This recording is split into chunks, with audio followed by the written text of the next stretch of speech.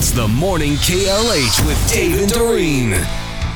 So you said there's a survey out about the laziest dog breeds? Laziest dogs. Yeah, the laziest dog is a Pekingese. Okay. And then the English Bulldog, Basset Hounds, Great Danes.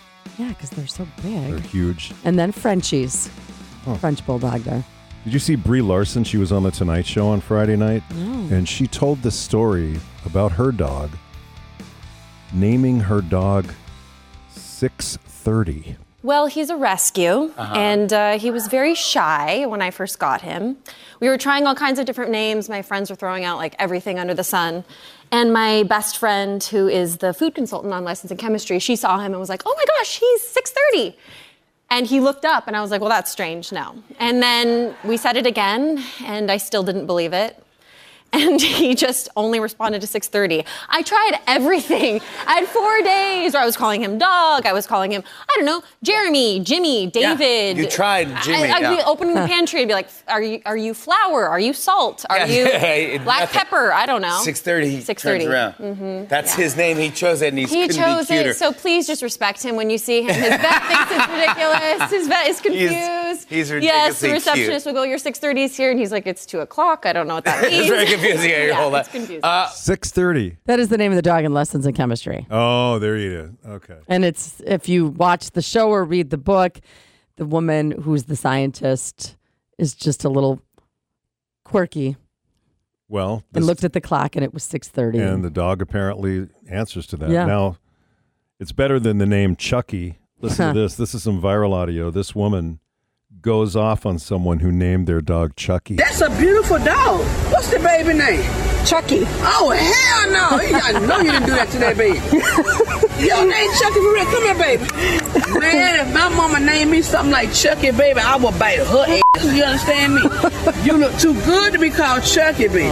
She doesn't look like a Chucky? Hell no. She even act like Chucky. Are you sure you wasn't watching Chucky? Chucky, look. Baby, get your own job. Get you your ID, get your birth certificate, and change your name.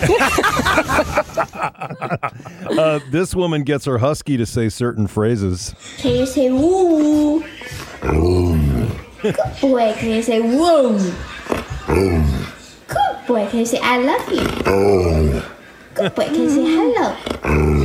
They kind of all sound the same. They all sound like, And Marcus, we don't want you to feel left out, being a cat owner and all. Here's a cat singing the blues.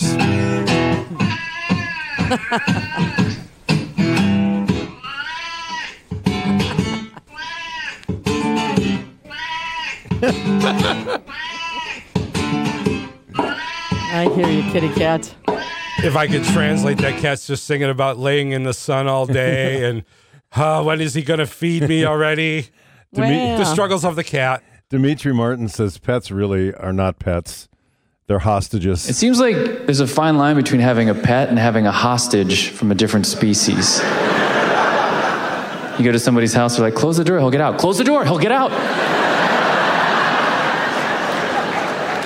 Okay. What kind of relationship do you have with this dog exactly? Owner walks away, the dog's like, he's not looking. Open the door, let me out, come on. This woman put sunglasses on me last week. I'm going to eat her when she's sleeping if you don't open the door right now. I saw a poster that said, missing cat. They had a picture of the cat and a whole description.